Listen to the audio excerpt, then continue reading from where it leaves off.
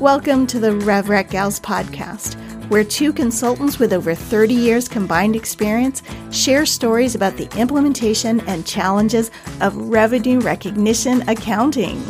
I'm Susan. And I'm Natasha. And we are the RevRec Gals. Welcome to another episode of the RevRec Gals. We have talked about systems and all the systems that feed into the revenue engine. We've talked about the data that the revenue engine needs. And now we're going to talk about some of the configuration considerations when you're setting up your application. Natasha, let's start out talking about SSP. What are some of the challenges or issues or considerations you've had to deal with when setting up an SSP calculation within a system? I usually like to start with SSP because I think if you go through all of the information you could possibly want for SSP, then you pretty much have everything covered. And so I find a lot of times your SSP study in general is limited to what information you can get. And so if you can't get the data, you can't slice and dice it the way you want. And so that's why it's so important when configuring your system to make sure you're pulling in the right fields, the right data, and to configure them to come in a way that makes sense. When I think of SSP studies, I think we've mentioned them on previous episodes where it's like geography, region, customer type, even sort of like organization or product type. Maybe you have different entities that engage with customers in different ways. A lot of times that happens with acquisitions. And as you bring acquisitions into your systems, making sure to differentiate between them because they may have very different business models and be sold in very different ways. Those are some of the things I think of right off the bat is really just making sure that you have all the fields that you need. Yeah, and you make a good point about new products and new selling methods coming in, trying to think down the line how to set it up so that you can pretty easily add in these variables. Preferably, they aren't a new stratification of their own, and they're just a different category within an existing stratification.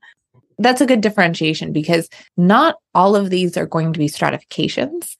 There are data points. If you do need a new stratification at some point down the road, then you have that data point to refine. Because over time, your business model may change, your pricing model may change, and your practices can change. Whether it's a new product coming in or a new way of selling it, there might be a dimension that wasn't relevant to your SSP previously, but becomes relevant to your SSP. And a lot of times, hopefully you have a proactive approach here where you're involved in that conversation up front in the planning conversation. Maybe it's going into how you're planning the commission plans with your sales organization. Maybe it's a conversation with your product development team, but hopefully you're in those conversations up front. If you're not, inevitably what's going to happen is you're going to do your SSP study and find out there was a change to pricing practices because you're not going to get the same level of compliance that you would previously if there's a big change like that.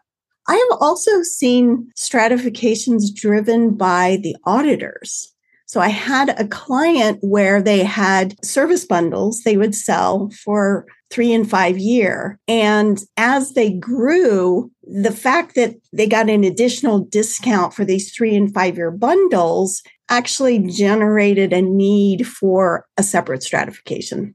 That makes sense. And as you're speaking about auditors, they might ask for it, even though you're not going to stratify. And even though you know that it doesn't make sense to stratify, they may ask you to try stratifying or to see the data. What does this look like by country or geography? Prove to me that this isn't an SSP or a stratification that we need to pursue. Yeah, I think that's something we haven't mentioned before. A lot of this depends on your auditors and what they're looking at. And I think you sort of alluded to something too with new products, new fields. When someone sets up a new system and they put together their requirements document, put together, how are we going to configure the system?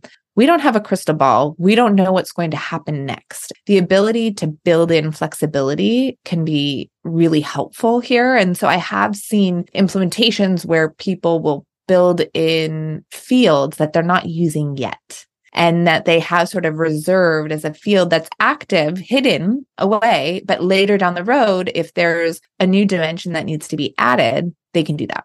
That's a great idea. I see that all the time with general ledger and accounting codes, where they have the region, the country, and then blank, blank, and then the account number, and then a couple other fields that they can then use later. Exactly. Being able to sort of bring some of those open fields over into your revenue automation system isn't such a bad idea. Or at least being aware of what it would take to do it down the road. Have the conversation with your systems team so that you have that flexibility in the future. What else have you seen as far as challenges on that side? I think some of the challenges I've seen is when you're actually getting into the SSP analysis, identifying the transactions that qualify. Are you identifying the ones that are true standalone, or are you just looking at your entire population? Having to identify what goes in, what doesn't go in. Is there a type of order that's excluded? Like, do you have not for resale orders or stocking orders or internal orders or RMAs, and making sure those are all filtered out? We've talked about it in our SSP episode about what to exclude and how to exclude it. I've seen companies that have $0 orders that no one seems to be bothered by until you get to SSP, because those $0 orders are just provisioning orders. And so the way they provision their system, every time you provision a new instance, it generates an order, which really is not a transaction at all. And so how do you identify those and differentiate them? Because you might have some very legitimate $0 orders that need to be in the study. So how do you filter those out is very important. And it can be a lengthy task. I do find there's always a little bit of judgment with the SSP, even though the system will generate it. What I've seen is clients will go and maybe take the data, compare it to the last few quarters to say, does this make sense? Is it in line with our expectations? And then there are those stratifications that there just aren't a lot of data points, or the data points are all over the place, like training. If you're selling hardware or software, or even a SaaS company, training is an incidental. So you're either selling it at a certain price or you're giving it away free. It's really hard to get that compliance. And so you have to have that bit of judgment. But the system at least is generating the information for you to make that decision. And I think another thing you actually said is this idea of standalone versus all transactions. We used to have under 605 this best estimate of selling price, and that didn't change so much. It was relatively new under 605 before we transitioned to 606. It almost felt like the soft transition to 606 is why they put that out there. And a lot of those principles stay the same, and that you have to use the available data that's out there. So you have to use what's available to you to come up with your very best estimate. And it's not called that anymore. It's standalone selling price. So if you have standalone transactions, you need to use them. I've been in scenarios where there are standalone transactions, but there's just not enough of them. And so, you might have some instances that are one or the other. It's sold all the time, standalone. And, there's a plenty of standalone transactions to do a study just on standalone. Then you have other instances where you might say, this is never sold standalone. And where I see that a lot is term licenses that are bundled with the support, and they're never sold separately. And then you might have an in-between where it can be sold separately, but it very rarely is. But you still have to go through the process of saying, hey, it's sold separately, but we only have 6 transactions that are sold separately in this period of time that we're using for our study. We don't think that's significant enough to tell us anything. So we're going to opt in to using a greater population, which includes non-standalone sales. Similar to the time-based software, I've seen people who sell hardware and service bundles, and those are really hard to use for a data point unless you're stratifying by the bundle itself.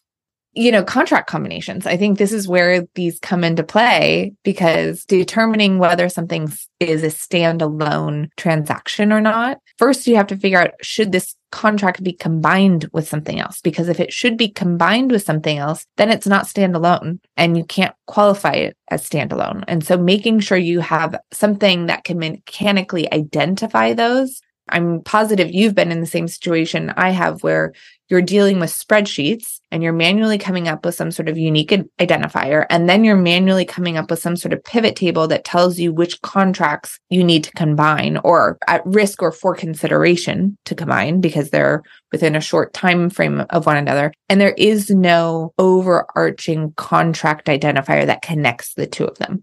Ideally, what you would do is you'd set up your system so that you not only have a transaction identifier for each particular piece of paper that goes through the order processing system, but also a contract ID or a revenue contract ID that actually identifies and is used to combine individual transactions into one revenue contract for revenue accounting purposes. The challenge I find companies have is, what are the parameters? Are you going back 30 days to say, if this customer makes 2 purchases, we're going to combine them? Some companies I've seen, they just say if it's within the quarter, and then they do maybe an external analysis to see if there are any large customers that have combinations that would cross the quarter. But then you have resellers, which may have an order, and on the order is 10 different end users. And so then they may have a separate rule to say, hey, if this is flagged as a reseller, don't combine them because, each is an individual sale that we're not involved with, so we don't combine them. I mean, you're touching on some really great complexities that come into play here. And unfortunately, there's a lot of things to evaluate, but I think there's 2 main themes here. There's what does your business look like and what do your selling practices look like, because that will dictate what truly constitutes a contract combination or not. And there's how do your auditors feel about it? Realistically, though, if you talk to 2 different auditors, even within the same firm, let alone across different firms, you'll get 2 different answers. And it depends on their perspective, what they've seen before and how comfortable they are. Because I've seen companies who have taken the position that, hey, the nature of our business is that we have ongoing relationships with our customers. We're constantly upselling them. We're constantly adding on. That's the nature of the business. It's not that one negotiation is bleeding into the other the way it would for maybe a large software, customized, big negotiation deal, where you might have one piece of paper signed and then a couple months later, another piece of paper is signed, but really they were all negotiated together. And that's the spirit of what contract combinations is trying to capture, is what was economically linked together within one negotiated contract. But with a lot of small transactions or more low touch transactions that happen with different business models, one contract could be signed one day and then 3 weeks later, independently, the customer might say, actually, we did realize we think we want more, or we think we want this other product. And they might not be economically linked whatsoever. But it really depends on how they interact with their customers. And then, unfortunately, your auditor coming in may have experience on one end of the spectrum or the other. And so they're going to bring in with them that experience to inform how they treat your scenario. That makes sense. That's what they should do in a lot of ways. But depending on your business practice and your auditor and what their past experience is, it might be easier or more difficult to bring them along the ride to show them why your position makes sense. Once you have your position, how do you configure that in the system? And what kind of rules do you set up in the system? I think this goes back to this 80-20 rule. You need to come up with a system configuration that captures what's true 80+% of the time. So for some people, it might be that 80% of the time, we don't link contracts. Very rarely is something actually connected. Or it could be the opposite, that 80% of the time, if it was negotiated within 30, 60, 90 days, we're going to link it. And then to your point, those rules might be different based on whether it's a reseller or not a reseller. Maybe it's different by geography. Maybe it's different by product type. And so you want to configure it in such a way that it captures hopefully 90% or more of your scenarios. But usually there's some sort of manual control in place where you then look at the population of what was within a short period of time and do a little bit of an evaluation of, is this appropriate? Are there any exceptions? Is there anything we need to do a full contract combination consideration document on? Because we might come up with a policy, but ultimately these are supposed to be assessments that are done on the contract by contract basis. Most people don't have time to do that with their volume. So you have to put parameters in place saying, hey, here's our policy. And if it falls into all these categories, here's the write-up that applies to all of these transactions. And then on an exception basis, we'll pull transactions out that do not clearly meet one or the other and do a more in-depth evaluation of them if needed. I've seen smaller companies where they actually will reach out to sales at the end of the quarter and say, are there any outstanding purchase orders related to an order that you've already booked? They could easily say, yeah, we shipped the hardware. We're waiting for the PO relating to the support. And so then you know to link them. Where I've seen it done is a lot of times companies will have a quarterly certification that they require their salespeople or anyone that's customer facing sometimes to complete, partially as a control to make sure there's no side letters out there and things that haven't been reported. But the other thing I see them include in there is, are there any contracts outstanding that we don't know about? What's still out there? And again, depending on your business model, it may have a bigger impact or not. The other complexity with contract combinations is in the contract modifications, identifying those. And then what I've seen systematically is more complicated is when do you tell the system to make a prospective versus a retrospective adjustment? And that can be very complicated. I have one client that just said everything's prospective, but when we find ones that are supposed to be retrospective, then we'll manually adjust it. The rules were hard to define, especially for the retrospective ones.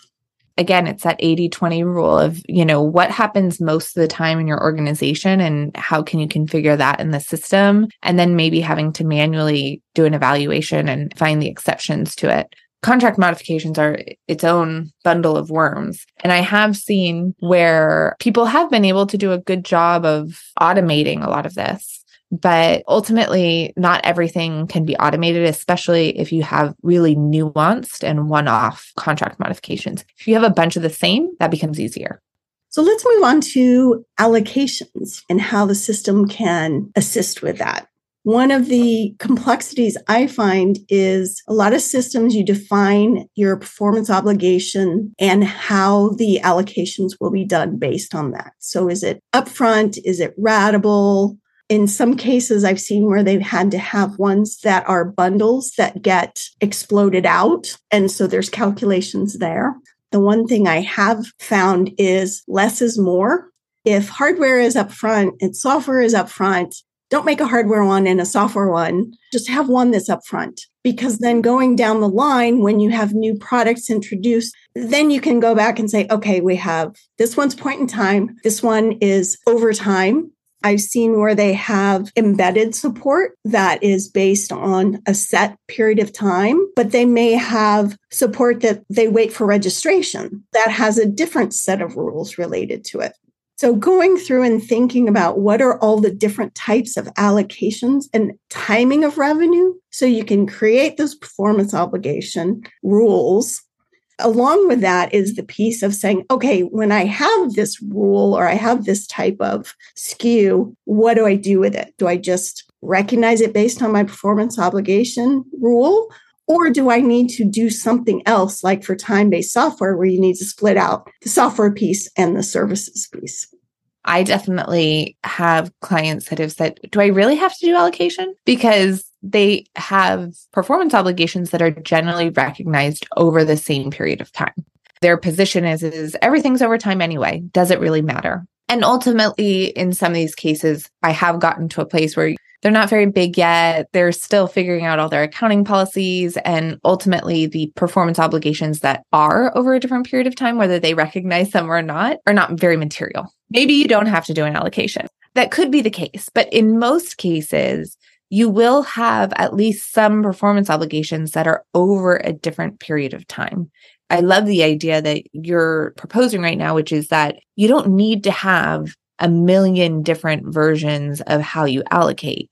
You really just need to break it down by the timing and the pattern of revenue, because that simplifies it a lot. because you could have 5 different performance obligations that are different versions of a cloud software or different versions of support, all recognized over the same period of time. They're always sold over the same period of time. No need to allocate. It feels like one allocation, which is between the upfront or the at a point in time, or maybe even consumption based. Maybe there's a pattern that's different, but you don't have to be as complex as going line by line. Well, they may still have it line by line, but they've removed some of the complexity in that second step of recognition. So they may have 2 hardwares and 3 services. They still allocate across the 5 items, but you're not complicating it by having all these different performance obligation rules that are assigned to different ones, which makes it really nice when you introduce new products. Well, hopefully there are only so many ways you can recognize revenue: upfront, over time, consumption-based. It's pretty rare that you have some other timing. And I think what that highlights is the importance of a really good and well-orchestrated SKU list and coming up with those different fields on your SKU list so that going into any sort of systems implementation, you have very clearly defined every type of product, every SKU that you sell, and what is the SSP rule associated with it, what is the product type or family, and then what is the revenue recognition type. And maybe there's multiple ones. Maybe it can be sold in different ways. But a lot of times there's only so many options in each of those categories. So if you define them really well up front with a really strong SKU list, as new products come along, you know exactly what questions you need to ask. And you know what your choices are to choose from that are already set up and configured in your system so that when those new products come along, you can very seamlessly make them flow through your system as long as you're involved in that upfront discussion so you can define those things up front. And I find as long as you're early enough in the conversation, you get to be collaborative and say like, okay, hey guys, here's our different choices. And they're like, oh, I didn't even know we could sell it that many ways. That's great. And also, so they get far down the line and you're like, our systems can't handle that. If they get you involved early in the process, then if you need to make modifications, you've got that runway to make those little adjustments that you need. Ultimately, there's plenty to talk about in configurations. When I think about configuring a system, those are the ones that you need to think about up front with the SKU list, the SSP, how you're going to allocate, and contract combinations. This concludes our episode. Stay tuned bi-weekly as we talk all things revenue recognition. You can be notified of new episodes and other information by following us on LinkedIn. Feedback and topic suggestions are always welcome through LinkedIn or by emailing us at revrecgals@gmail.com. Thanks for listening. The examples discussed are based on specific company dynamics. Check in with your auditors before making changes to your current processes. Specializing in revenue recognition may result in employment for life. Please consult your friends and family before pursuing this career.